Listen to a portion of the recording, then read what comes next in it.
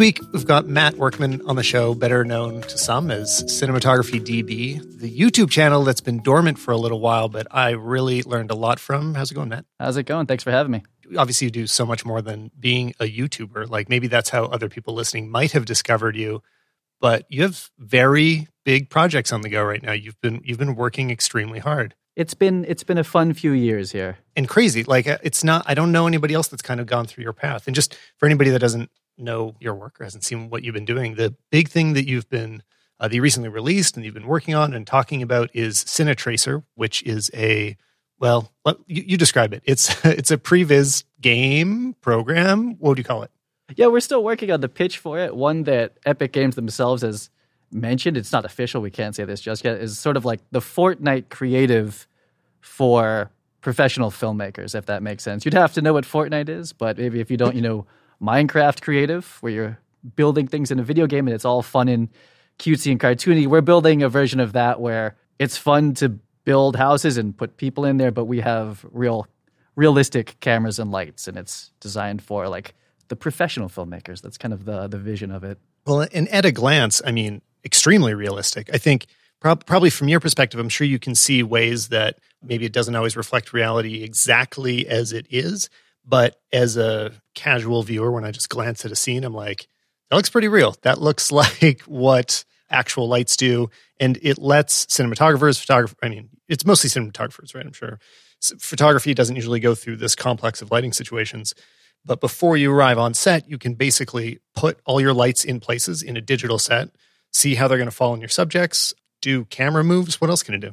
That's the primary use, yeah. And we have we're working on it right now, actually, but a storyboard system, so you don't have to, take a screenshot, go to Photoshop, take a screenshot, go to Photoshop. It all happens within the app, but you nailed it exactly. And that's, all Epic Games, who makes Unreal Engine, which is how I make it. They are just leading the charge with making everything look beautiful and realistic, and combined with all the other partners I'm working with, it's like they're doing all the heavy lifting and I kind of connect the dots and build the brand and product for like a specific group of people, which is filmmakers at first. And it's starting to go much, much wider, which wasn't the idea and the vision for it. But I think a lot of people like the idea of like, oh, let's put a photorealistic person in a, realistic virtual environment and then photograph that. I think a lot of people would like trying that and would have fun doing it. So I'll be open right from the beginning. I haven't tried it yet.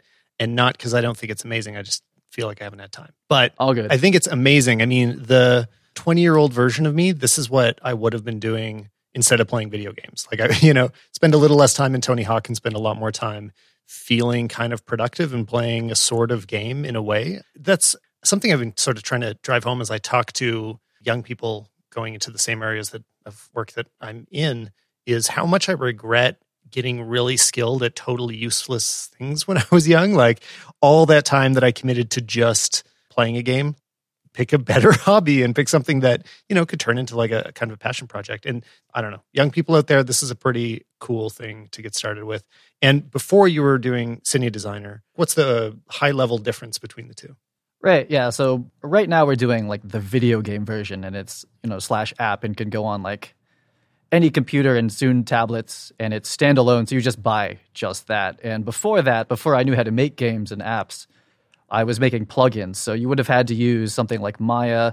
We have the plugin for Cinema 4D. So it required you to buy a very expensive traditional 3D animation program and then buy Cine Designer, and then also have to learn Cinema 4D. So I had to teach people like full on 3D animation just to be able to like make a reasonable image. And it's like, if you were a very focused student, it might take you about a week before your first nice image came out.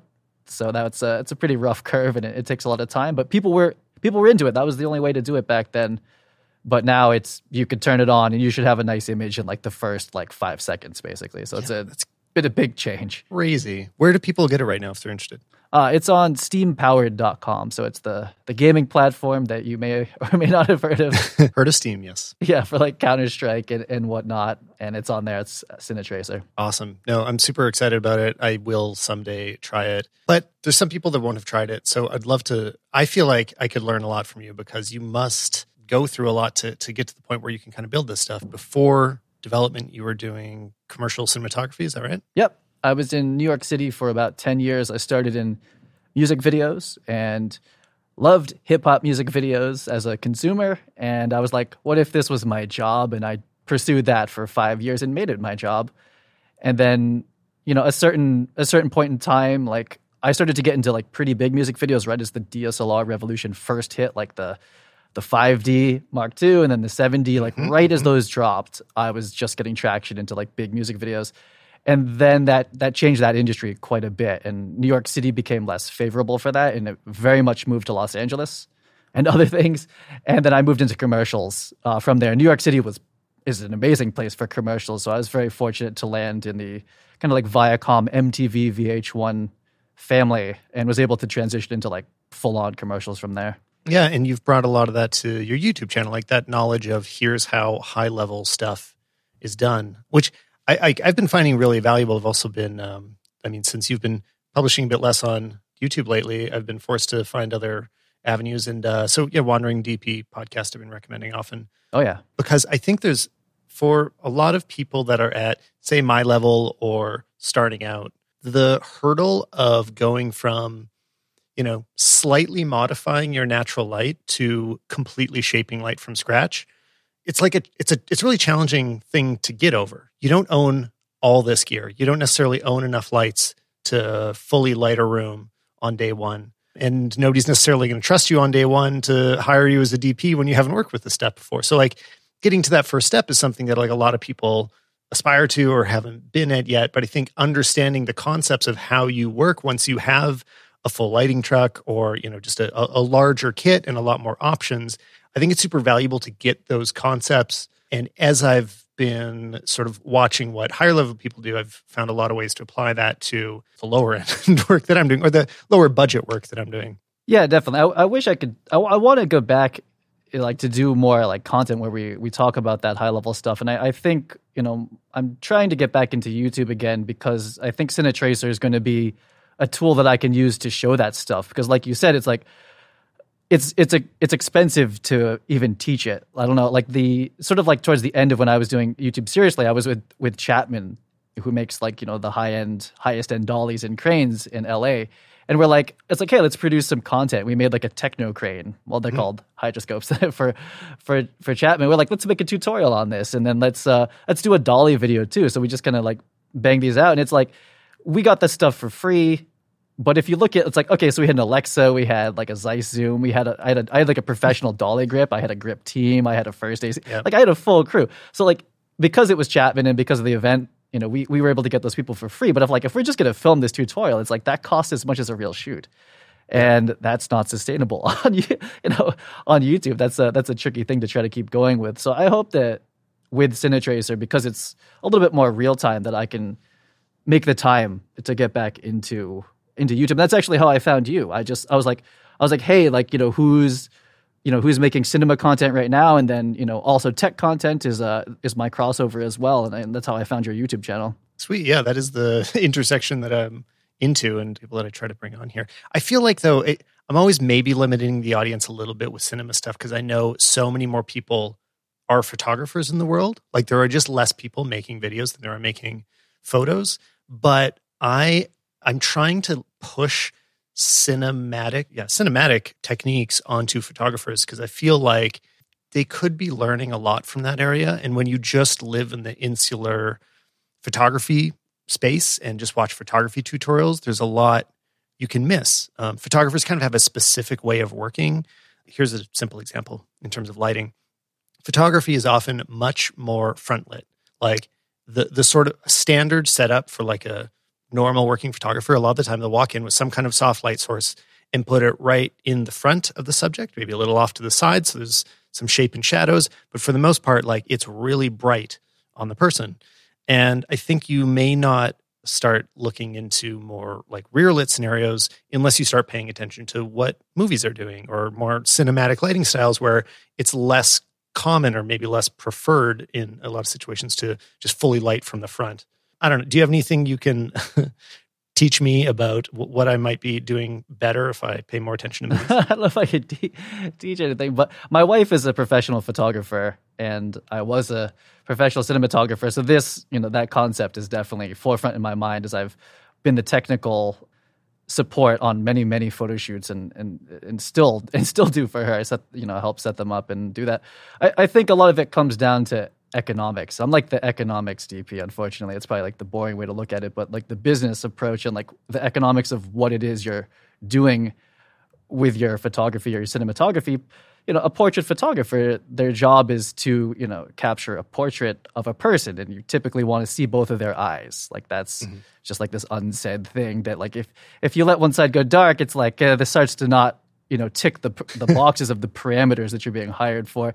And so you're only going to go so far into darkness because it's like you're there to provide a portrait, in most cases. In 100 out of 100 times, you want to see their faces, where a cinematographer, you're there to broadly tell a story, and there's typically, say even in a commercial, like 10 shots, 15 shots. So you have a little bit more room to do something a little bit more abstract and in full silhouette. And eventually you probably see their face too. But, with photography, even if it's a series, like you might be going for a cover, you might be going for like a, print ad or like an Instagram post, and you have one shot usually. So it's like, it's harder to be like, let's shoot them in complete silhouette. It's like, that's probably not going to work just from like an economics level. Whereas a commercial, it's like, oh, cool. Let's start in this, fully silhouette, moody shot, set the tone. And then we cut to the close up. Gradually reveal more. Yeah. They have the narrative. They have time. Photographers don't have time to work with. They can't build up to it. It's like, if you're hired to do a product shot of an iPhone, you better show the iPhone. If you're shooting the commercial of the iPhone, you can start in the wide shot of where is this iPhone being used. Then it's like a shot of like, who's the person using it? And it's like all those shots, the phone is kind of like dark and obscured, but then you eventually see it. So you have this, this timeline that you can get. Photographer doesn't get that. They're like, hit me with the photo shot, hit me with the shot right now. It's funny because depending which area I'm working in, like, sometimes I'm switching between photography and video on the same job. And if I do a lot of the video first, I find it hard to turn my brain back on to the photo version, where it's like, you have to make this really interesting in one frame and tell the whole story. And it's interesting because there are a lot of things about filmmaking that are much more challenging, like technically more challenging. You have more things to do. There's more frames per second. It can be a longer checklist of like, here's what we need to get done for this to be a product in the end. But sometimes that creative challenge of like, okay, but you only have one moment to express your whole concept. I can find it hard to switch back to that mode of thinking and almost be tempted to do the more boring thing, which in video, like you always end up with a few boring shots that are they just need to be there to move things along, and they're not super interesting. Filler content like that in photography usually gets cut. So yeah, and it's like, again, with my wife being a photographer, it's like, for some reason, I cannot shoot still photographs. Like, if you put me with an actor or a model and it was like, cool, take their photo, I can't do it. Right. I don't know when to push the trigger. Whereas my wife, that is what she does. Like, she knows how to talk to them, get them to emote somehow, and then knows when to shoot it. Whereas, I'm not the director. I don't really talk to the actors like one-on-one. I'm like, no, like sometimes it might be like, okay, just turn your head a little bit this way, something like that, something that, is between us. It's like, okay, the light's over here, right? Like, so you should probably, I'll give like a tiny hint, but I'm not the director. I don't talk to them. So I'm used to just kind of, I set the lighting. Yeah. That separation. I just set the lighting. It doesn't exist in the same way. Well, it's interesting that like you have both of them happening in your household. I guess now is the only kind of filmmaking you're doing is YouTube. Like, do you do anything else or creative work, or is it all inside the computer now? At this point, we are 100% in the computer. Yeah. I don't know how you'd have time to do anything else because this seems like an enormous project, but. Yeah. I mean, it's fun. Like, I get offers now. It's crazy. Like some amazing ones, because, the visibility of all the projects I've done hasn't hurt my career. It's just that I just choose not to do them at this point. Like, it's hard for me to go back and do client work because I don't own it and I can't talk about it. Like the best work I do, I can't take a picture. I can't share it. It may never come out because that's the nature of advertising. Yeah. They'll just kill a whole campaign, and it's like you still get paid like crazy, but it's like you don't own it. And so I've been, for the last 4 years, I own everything I do, and it's now just hardwired into what I do. It's if I can't share it and build something that's, for me at the end of the day, it's really hard for me to do it, even if they're like some incredible projects I've been offered lately. I mean, that intersection is really interesting to me because it's covered a bit in that recent video I did about kind of upgrading my camera and being interested into moving into somewhat more traditional cinematography. Because, my wife and I run our business together, and we've had a few clients lately that are more, just normal filmmaking jobs. And I think the two of us represent those different views of like, I get excited at the idea of working on a bigger set and being part of a bigger team and creating something that looks like the movies, looks like when I go to the theater. And, she'll often say to me like, well, as you do that, you get less, you kind of not get less credit, but you take less ownership of it. And some of the things that you're saying right now. And I don't know, that's interesting to hear that after you've been doing it for a while, you still think of it that way. Because I would love to be able to make things that look as good as the movies, but it would probably be somewhat of a challenge to kind of let go of the way that I do it right now, which is to just shoot whatever the hell it is I want and have no checks or balances over my bad ideas. Yeah, I mean, that's the dynamic, and it's cross industry, really. Yeah, like there's a certain craftsmanship and quality you can hit by being like a single developer or filmmaker or artist. And, to scale any higher requires teamwork, and teamwork is delegation. And then you quickly go from being like the artist to the manager. And I think that's a big difference between cinematographers who work on smaller projects is like you probably moved the lights yourself. You probably set up the camera yourself. The commercials I'm on, I don't touch the camera very much. I would never touch a light. That would be like ridiculous for me. You'd go to jail for that. It's not like it's not allowed. It'd be a waste. It doesn't happen. It'd be a waste of time and my energy. It's like, so you become a manager because instead of it being like you and like one or two other people moving everything around, it's like, okay, now I've got 10 or 15 people who are doing the lighting and they have a manager. So it's more like I'm managing their manager. And then the camera team's the same. If there's 4 cameras and 4 operators and 4 first ACs, I have nothing to do with like the actual hands-on or what follow focus are you using and like all that stuff. It's like, okay, what do you tell these 4 camera operators vision-wise to get them to all do what it is we're looking to get done here? And, you have to trust the first ACs to make sure that it's like they have all the cables, they have all the batteries, and like that's too micro for you to manage that kind of stuff. And you go from, the person with the camera on your shoulder calling everything to the person sitting back and managing the people who are doing it. So I think that switch happens in any industry. And I'm dealing with it now as a developer because like for the last year, I've been the only programmer and artist on CineTracer, but it's crazy to me. We're getting to the size now where it's like, okay, it's actually getting irresponsible that I'm the only one. Because as I go to do business development things and I'm speaking and presenting, it's like, well, no one's programming back home. This is bad. So, well, yeah, you're busy podcasting. What are you doing? You're missing out on programming time. Exactly. Yeah. So I'm getting to the point now with this project where we're going to have to expand, and it's the same thing. Like I used to be a DP with a camera on my shoulder, and then I became the DP directing the photography, and it's kind of happening again now with development. I'm clicking the keyboard, but now it's like, okay, now I manage people that click the keyboards. That's probably the next step in the next like year or two. How you still manage YouTube in between all that, which I can barely find time to just do that. So I kind of didn't. Oh yeah, right. That's true. That was it. And there's, you've spoken to a lot of YouTubers. I don't know how much you dig into the business side of it, but I know that pretty inside and out. For me, the financials didn't work. It was like, this is not, even if I did scale it, it's not the work I want to do necessarily. And it's not like financially what I want either. Like it won't give me the freedom that I'm looking for to be able to create things. I'm sure there's somebody listening that it'd be helpful to spell that out a little bit. And I'll at least do it from my perspective.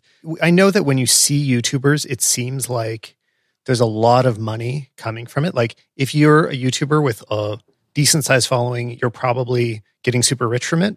But AdSense money is very small. I mean, I do make some amount of a paycheck each month from actual YouTube. But if you just look at the products that I'm talking about and the products that I'm reviewing and do the math of how much those products cost, you'll really quickly realize that it doesn't even come close to paying for the things that I'm talking about in videos. Like it's very far off. Like it's much more expensive just to have enough products to make it seem like I'm a tech channel. So yeah, I mean, usually the primary way of making up for that, if you're not able to scale in your traffic enormously, is through sponsorships, which is the path that I've gone down. Or otherwise it would kind of be Patreon, or not specifically Patreon, but some kind of a community supported direct payment support kind of thing. But, you really do need to, what YouTube allows you to do is have a free, massive distribution system, but building that into a business is kind of up to you after, and it can be a challenge. Yeah, exactly. And, without my YouTube channel, my game would not have been such a success, So that was my pivot with it. And I think I've tried like pretty much not all, but like a lot of the different businesses that you can run over a YouTube channel. But the one that just really like creatively checked the boxes and financially too ended up being a game, which I had a talk with Chris Do. Do you know Chris Do from the future? No, I don't. Oh man, I'll connect you. That would be cool. You should definitely talk. Well, I don't know if we started at the same time, but we were he does design. Okay, so he's like a designer, like agency level, like designer on like Xbox campaigns and stuff like that. And he has a YouTube channel now. It's very, very big. It's getting very large. He's got a team, and I forget what I'm talking about actually at the moment. But we kind of started at the same time, and we just always talk about like just straight business. That's a lot of his podcast. And I remember like the day I switched to games, he was like, he's like, this is your move. He's like, you're going to make a game now. I was like, yes, I'm fully committed in gaming. He was like, I don't understand that, but cool. And so, and he's doing, guest lecturing, and I have to look into like what his current business is, but we have both kind of iterated through all the different ways that it can be done. I mean, just in terms of structure, I like the idea. I mean, this isn't what you're doing exactly, but I like the idea that in a way you can make the sponsor yourself instead of a third-party company. It's like, by building a growing audience, you're able to bring them towards some external avenue that is then able to bring you income. I mean, a common example, like popular examples now are presets or tutorials or like training courses, things like that. Yep. Both with which I'm experimenting with right now. I have no idea if anything's going to work or if anything's going to stick. But, you kind of did the more real path of it, of like, you've got a very special product. Like this is uncommon. Nobody else is going to invest this kind of work to create this kind of game without being very serious about it. It's a challenge to just dive in there. So you're not going to have a lot of other YouTubers creating their own cinematography games. So yeah, I mean, I think it's going to be good for you. You probably know better than I do, but it's going great. I mean, so like I went pretty quickly through it, and I was lucky to meet Marquez and a lot of the YouTubers. Like your crossover as well. It's like the YouTubers are very interested in filmmaking. Like it's always the question. It's like, oh, should I? People who have success on YouTube. I think almost all of them have reached out to me at one point when I was doing it like bigger. They're like, so how's like the real film industry? Like, should I stop doing YouTube and go into the film industry? I've talked to so many YouTubers who have asked that question. Mostly I say no. I'm like, you probably should not do that. Mm-hmm. But I went through all the different business models within YouTube, the traditional ones, and it's again it being sponsorship based. I've worked with a lot of the film companies, and to me it kind of turned back into client work. I was like, oh, I'm literally delivering videos for clients. They just happen to be filmmaking clients now, and I have my distribution channel. And I was like, this is too close to what I was doing before now. And with the success even early on now with Cinetracer, it's the other way. We're like, I can sponsor YouTubers, I can sponsor streamers. Right. Like that's the change. I went from like I was looking for sponsorships to now I'm looking to give out sponsorships. So it's a different flip. And I kind of wanted to be on that side of the fence. Like I kept trying to like, and I did. I was like, let's have dinner with Ari, and I did it NAB, and then I met Red, and then I met everybody. I met like the entire film industry, and I was like, I would rather be one of you, yeah, totally, than do the sponsorship. So I just ducked down hard, and I was like, let me try to make this product, and I see you're in a good place because you kind of have a beat on like what's current, what's happening, maybe where there's a deficit in the industry, like something like a need or a problem. So you're in a good place, and then like you said, if you have the audience too. You know what the problem is, and you can make the solution. Mm-hmm. It's a good place to be. And we see that with it's Caleb, right? Who's doing the I was about to say, yeah, Caleb's totally doing the same thing. Yeah, with the Flipbot. And he has I'm sorry, who's the business guy he works with? I used to follow SwitchPod, Pat Flynn. Yes, exactly. Yeah, I used to listen to Pat like when I was first starting my company. And like that's a great move, and I'm super interested to see what Peter McKinnon turns it into. And that's a lot when I talk to a lot of the YouTubers, especially the ones who have gotten success recently, is kind of like at a certain point, the energy may die a little bit. It's like it's so much energy, right, to do this. Mm-hmm. And it's like, so what would your like retirement plan look like? What would could you be an Andrew Kramer? Yeah, vlogging daily isn't a retirement plan. Right. It's a good thing to build, but you might want to build it into something. So I always try to look at, especially like the younger YouTubers, and it's like, so what are you going to build? Like, imagine if Marquez came out with a product. Like, it would be like, for sure, yeah, it'd be ridiculous. Like, he'd come out with like a straight phone, right? And it's like, okay, well, they're going to sell a lot of that phone. Yeah, so. it's just matte black. That's it would on all sides, matte black screen. I'll buy the first 3 editions. Like, no question. Like, no, I don't need to see specs. I don't care. Give it. I'll take it. And I'm not the only one. So, yeah, the business side of it has always driven me and still does. And YouTube's such a fun space. And Instagram too is incredible lately. I think Instagram has really taken a lot of the focus from what I used to put into YouTube. I pretty much put it into Instagram at this point. On the story side or photography or both? Or I think the community is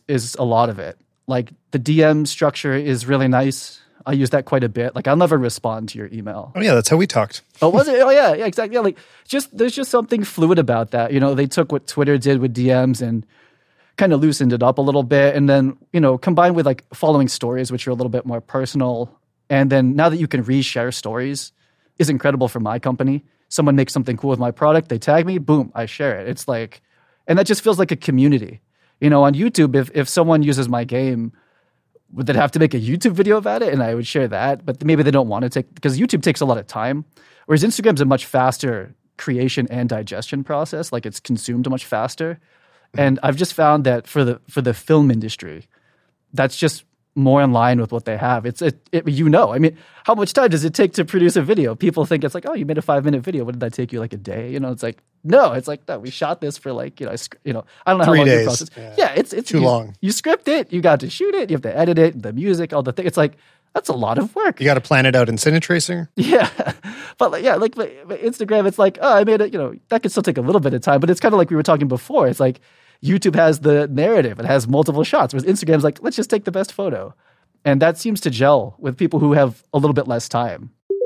This episode is brought to you by a new sponsor, Plot Devices. Founded in 2017 by filmmaker Seth Worley, Plot Devices makes tools that helps writers and directors develop their stories, like the Story Clock Workbook and the Storyboard Notebook. Designed for screenwriters, the Story Clock Workbook helps you turn your ideas into stories by picturing your story like a clock and using symmetry to extract new ideas from what you already have. When you get stuck, the inside covers of the workbook are full of writing resources like general story structure and genre variations for quick reference.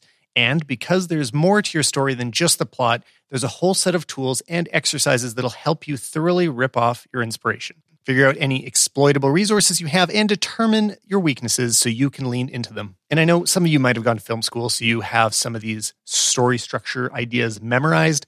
Personally, I don't remember any of this stuff, so it's really helpful to have a cheat sheet I can just flip back to and look at whenever I need. And designed for directors, the Storyboard Notebook is made to sketch out your short ideas so you can arrive on set ready to work. There's no skill required, just vision. Every 16:9 board has labels to help you stay organized, checkboxes to indicate how the camera should be mounted, and a description field to make sense of your stick figures. Simply draw, notate, and repeat. Because if you can draw a stick figure, you can plan a shot list. And you might be saying, what if I can't draw a stick figure? Because that's me, but you'll do fine.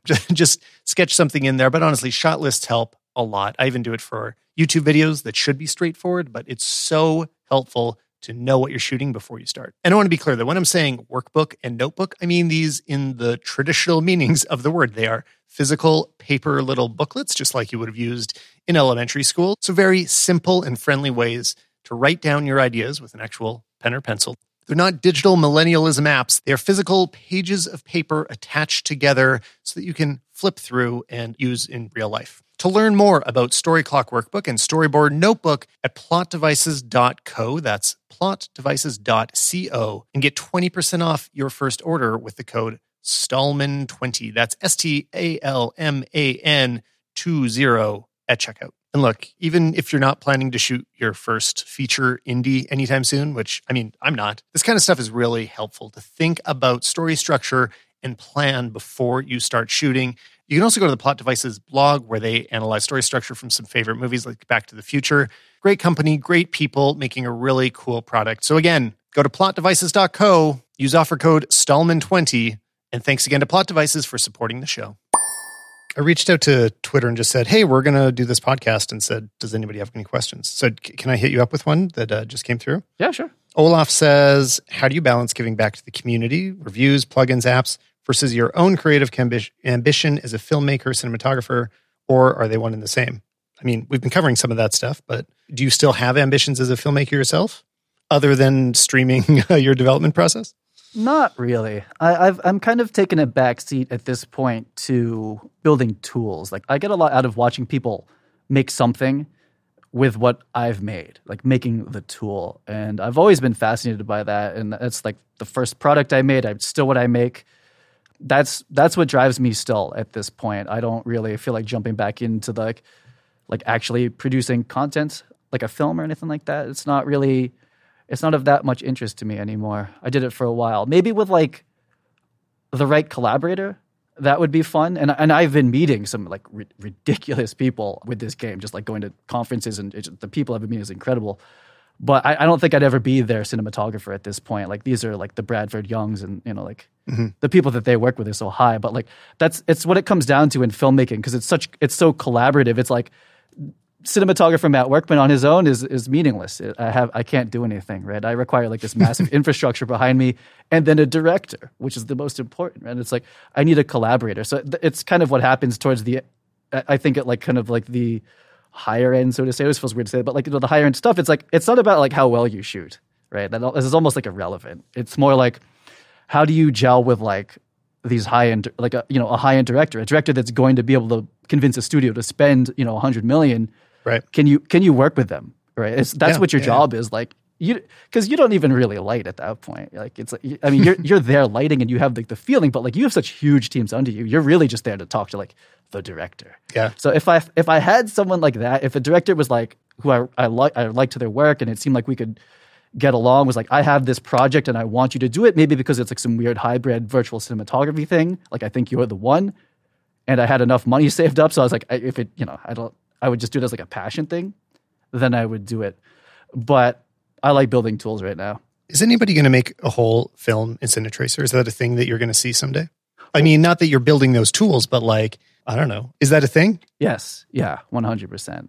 It doesn't look it now, but the term is virtual production, and it's slowly coming to the mainstream. But that is the kind of like second wave of the app, is that you produce exclusively in it. Because I know people have done it with, well, you'll know the other games that have done it, and I haven't played them as much. What's the shooter game that has an animation platform? Overwatch, a lot of people animate. Oh, sure. I think it's machinima. It's been happening forever. They make films in Minecraft. They make films in Half-Life and Source Filmmaker, and Fortnite Creative is very close. Did you know that Fortnite Creative, this just came out, for regular Fortnite, they're doing the World Cup, they're calling it, and it's $100 million over the year for the prize pool. They're doing it for Fortnite Creative now too. So there's a $3 million prize for the top Fortnite Creative. So what are the models and stuff in Fortnite Creative? Like, are you just kind of using Fortnite characters to create stuff, or can you import external things? I haven't looked at Fortnite Creative at all. For them, it's like you're building buildings. You're building like cool levels. You're not like making films in it. You're just, though they did do that competition too. So, it's why Epic Games and I get along really well. We have a very similar vision of it, and production, a lot of it is going virtual like that. And I see, my input into that system, having been a traditional cinematographer, as like important. And that's another aspect of what I'm doing, is that as production does go virtual, there's very few real world cinematographers who can even be in that conversation. So I see that as like a big part of what I do. And it's why it's kind of what I speak on. Like, I'm speaking at FMX, which is a conference most filmmakers probably don't know. It's a very visual effects and animation one, but we're doing a whole track on virtual production, and I'm showing the game. And then there's people that did virtual production for like really big movies and that sort of thing. So that's a whole nother wing. And if you're like, a photographer or like a casual filmmaker, that stuff is still very, I think, abstract and future-y. Like Steven Spielberg does it, but like normal people don't. But that is eventually going to be distilled down. Yeah, I'd love to see it get into the 3D stuff, be more accessible to YouTubers, for example. So there was one video on my iPhone 10 that I had a friend Chris Dowsett do with 3D rendering of the iPhone 10 for the opening sequence, and he used Cinema 4D, and it looks, real. It looks very photorealistic. but it was a ton of work for him. Took a lot of time. I think it'd be really fun to be able to like do certain things relatively quickly that maybe aren't the same quality as what Steven Spielberg's doing, but are interesting and creative for mixing into all other forms of storytelling. I mean, all the stuff that we're getting to, the gear to shoot the real world and make it look good has suddenly gotten much cheaper and more accessible. And I'm hoping we see more and more on that in the digital side as well. Yeah, and I definitely see, and don't think I don't have the tech YouTuber in mind with the stuff that we build. I mean, don't forget about us. Oh, I mean, you know them, I know them. It's a big part of it. I think just like the creative ecosystem moving forward. And I think just like you said, it's like if I can, there's a new phone that comes out, and if we can quickly put that in the game, you can put it on a nice digital wooden table with some perfect lighting, do a hover shot, and that's your B-roll. That's basically what these big tech companies do anyway. It's just, that would be so useful. It's post-rendered. And I mean, like that's a very limited use case, but it's also not difficult for me to add wooden tables and phones and have it be like so that you can input whatever graphics you want. A more common use case would be like something that you can use more often is when you're demonstrating how to use an app, and that the app is more than just a still photo where you've superimposed the screen and that's your attempt to kind of put it in the real world. So it's either shooting your hand to actually use it, or you just leave the phone on a desk and then put a screen over the screen. But in 3D, you can do so much more with that, right? So if you're demonstrating things moving around, you could do whole tutorials in 3D, stuff like that.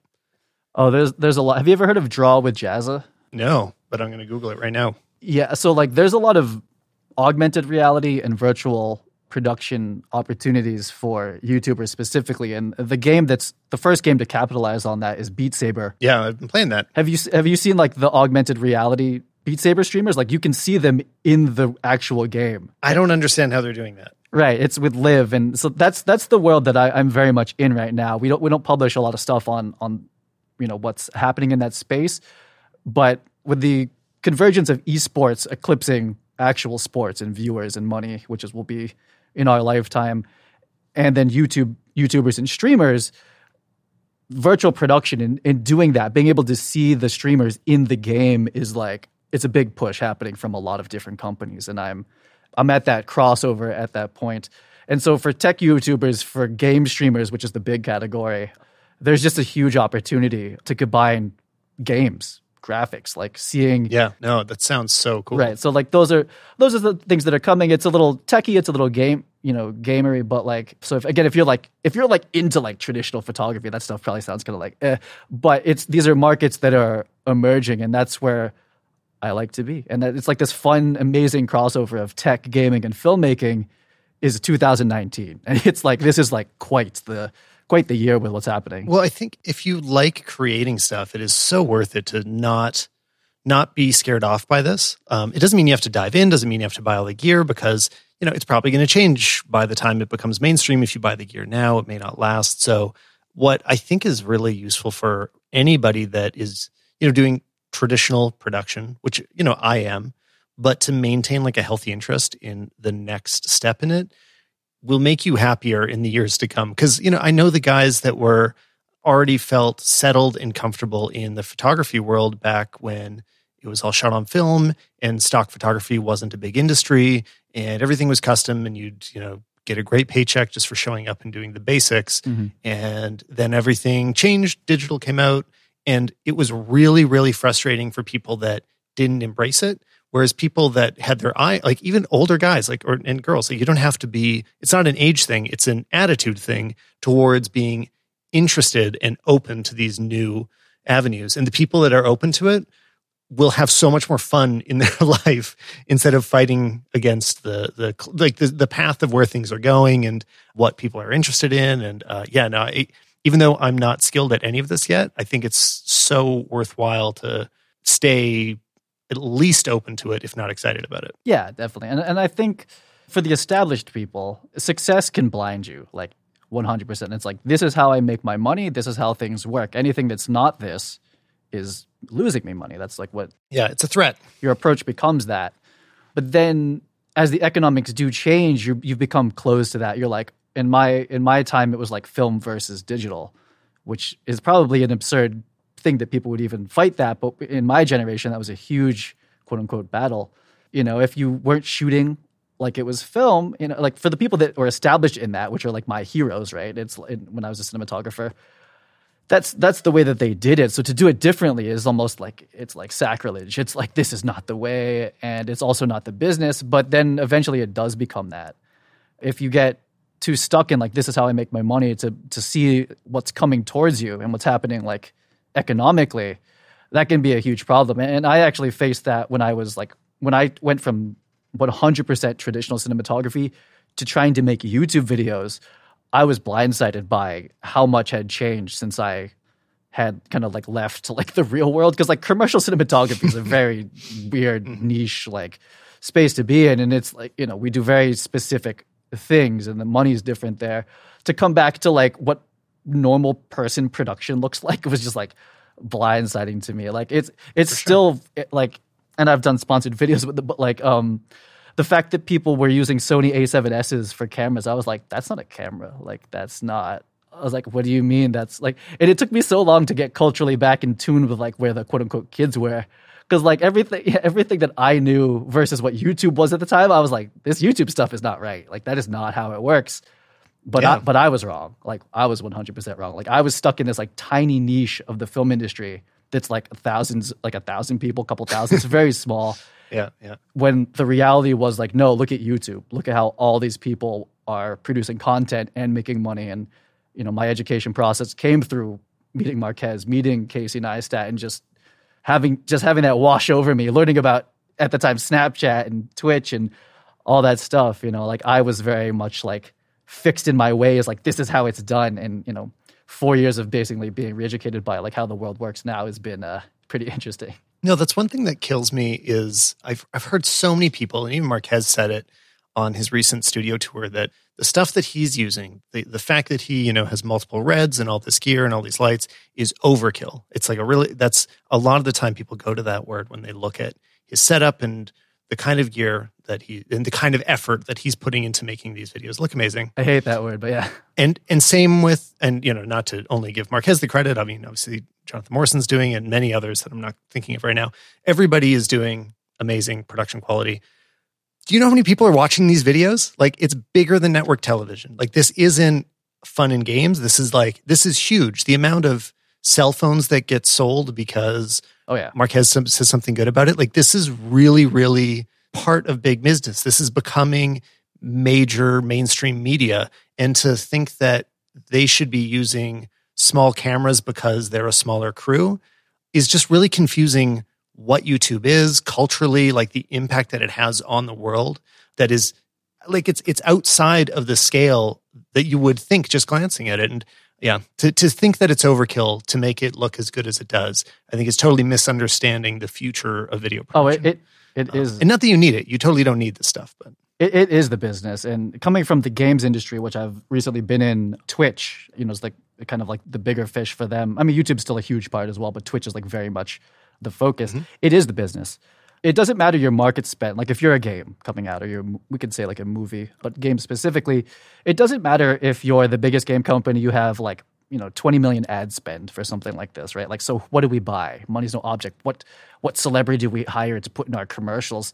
You'll never do better than Ninja, ever. It doesn't matter right. how much money you spend. You'll never engage better than him. And same thing with a phone, like with Marquez. Mm-hmm. It doesn't matter how sexy that commercial is, or if like the biggest movie stars in the world are like, I love this phone. It doesn't matter. That does not move the needle. And all the industries know this at this point. I mean, they're not everything by any means, but they're a significant portion in every single. I met hundreds of game developers. Every game developer thinks about which Twitch streamer they're going to work with. I mean, it's like that is the process now. Like, will my game look good on Twitch? What kind of Twitch streamers are going to play it? And I'm not sure that like, I'm trying not to say a certain tech company. I'm not sure that like, X company is like, oh, we should design it so that Marquez likes it. But they might also be thinking it at this level. I mean, you can't buy those ads. Like, it doesn't work like that anymore. Just like a nameless commercial on television or wherever you watch commercials, like a pre-roll ad. It's like, that's not convincing me of anything. I'm going to go, before I buy a phone, I'm going to go watch like 50 videos on it. And guess who comes up first? I mean, like, and social proof is how the world works now. It's like, oh, the one that has 50 million views, I'll probably be heavily swayed by what that person says and what the top 10 comments. Like that is 100% how commerce is working right now. I think a clear example of it is the success of the 1DX as a video camera. Yeah. I think entirely because of Peter McKinnon. Yeah. Because like, this isn't a video camera. This was never supposed to be a video camera. It doesn't make, like, it makes good videos. They look nice, but it doesn't make any sense to choose this camera. It's a very strange choice. And Yes. it's fine for somebody to choose that. Like, if it works for Peter, that's cool. But it's become successful in a wider audience because there's this desire to emulate what they're seeing, or Yes. like, works for Peter, it'll work for me. And we all, I fall prey to that too. Like, I'm not saying it's not the flaw of people watching the videos. It's just an example of like, even if it's a really weird choice as a filmmaking tool, people will gravitate to what the people that they respect are using. And, if you look at what Casey Neistat's using, I'm sure if you work in a camera store right now, the number one question you probably get is like, what's that camera that Casey Neistat uses again? Oh, 100%. 100%. Luckily, they have Amazon affiliates that they just tell you. Yeah, exactly. And they make the sale of it. Oh, yeah, 100%. And it's always been like that. People like to, it's like you feel safer because it's like, oh, well, they're doing it. It's doing well. And I still do that because I'm kind of out of the camera game and the lens game. Like, that doesn't really affect my day-to-day and my business. But I still hop on YouTube and I'm like, to be absolutely honest, I was watching your video on the Apple iWatch and I was like, that looks pretty slick. I'll probably grab that.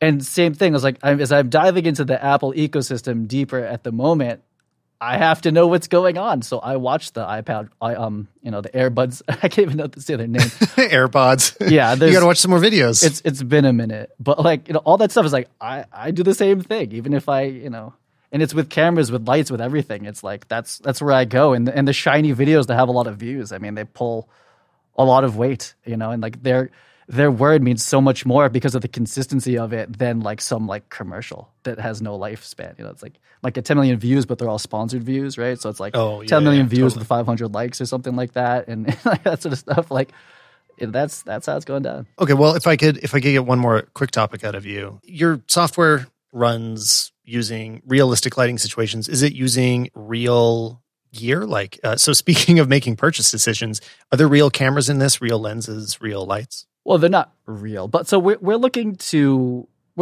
emulate as close as possible reality, so it feels like natural to a filmmaker, right? Then like we're not trying to use words that are just for CG. We translate all the 3D stuff to real world filmmaking, and our goal is to put every single real world light, every single camera, lenses is a tricky subject, but have that stuff represented in the actual game. It's to scale. It's going to work very similar as it is right now. No. But my last plugin had about, I think, 200 different lights and pieces of equipment, all to scale. And the goal with this project, because this project is just like 100 times the scale of that already at this point, is I think we're going to get everything. And so that's a slow process of working with companies because I can't just put Ares IP in my game. Sure, it's a business relationship that's slowly being worked out. So as we smooth that out and we become more of a force in the industry, that is the goal, is to have everything represented. And it's like, it'll seem weird that you didn't do it. It's like, yeah, of course. We have exactly what we're going to do here, and we have every piece of gear down to like the cabling if you wanted to go there. That's what we want. Well, here's why I ask, is that a big challenge as a independent filmmaker is that you only really know the gear that you end up working with, right? So if you're deciding, which light am I going to buy? I'm going to buy an Aperture 120D because all the other people I'm watching are also using it. They say good things about it. Then I try it and I'm pretty happy with it. But I don't know what else is out there. Like, I don't know what I don't know. So something really appealing about this is that I'd be able to build experimental kits for myself. Like, would it make more sense for me to spend a few $1,000s? Because all of this money is like really significant to a small filmmaker, right? You're not renting it. You can't test it out for the most part. You can't test out everything for the day. So you kind of need to commit and then make it work for you.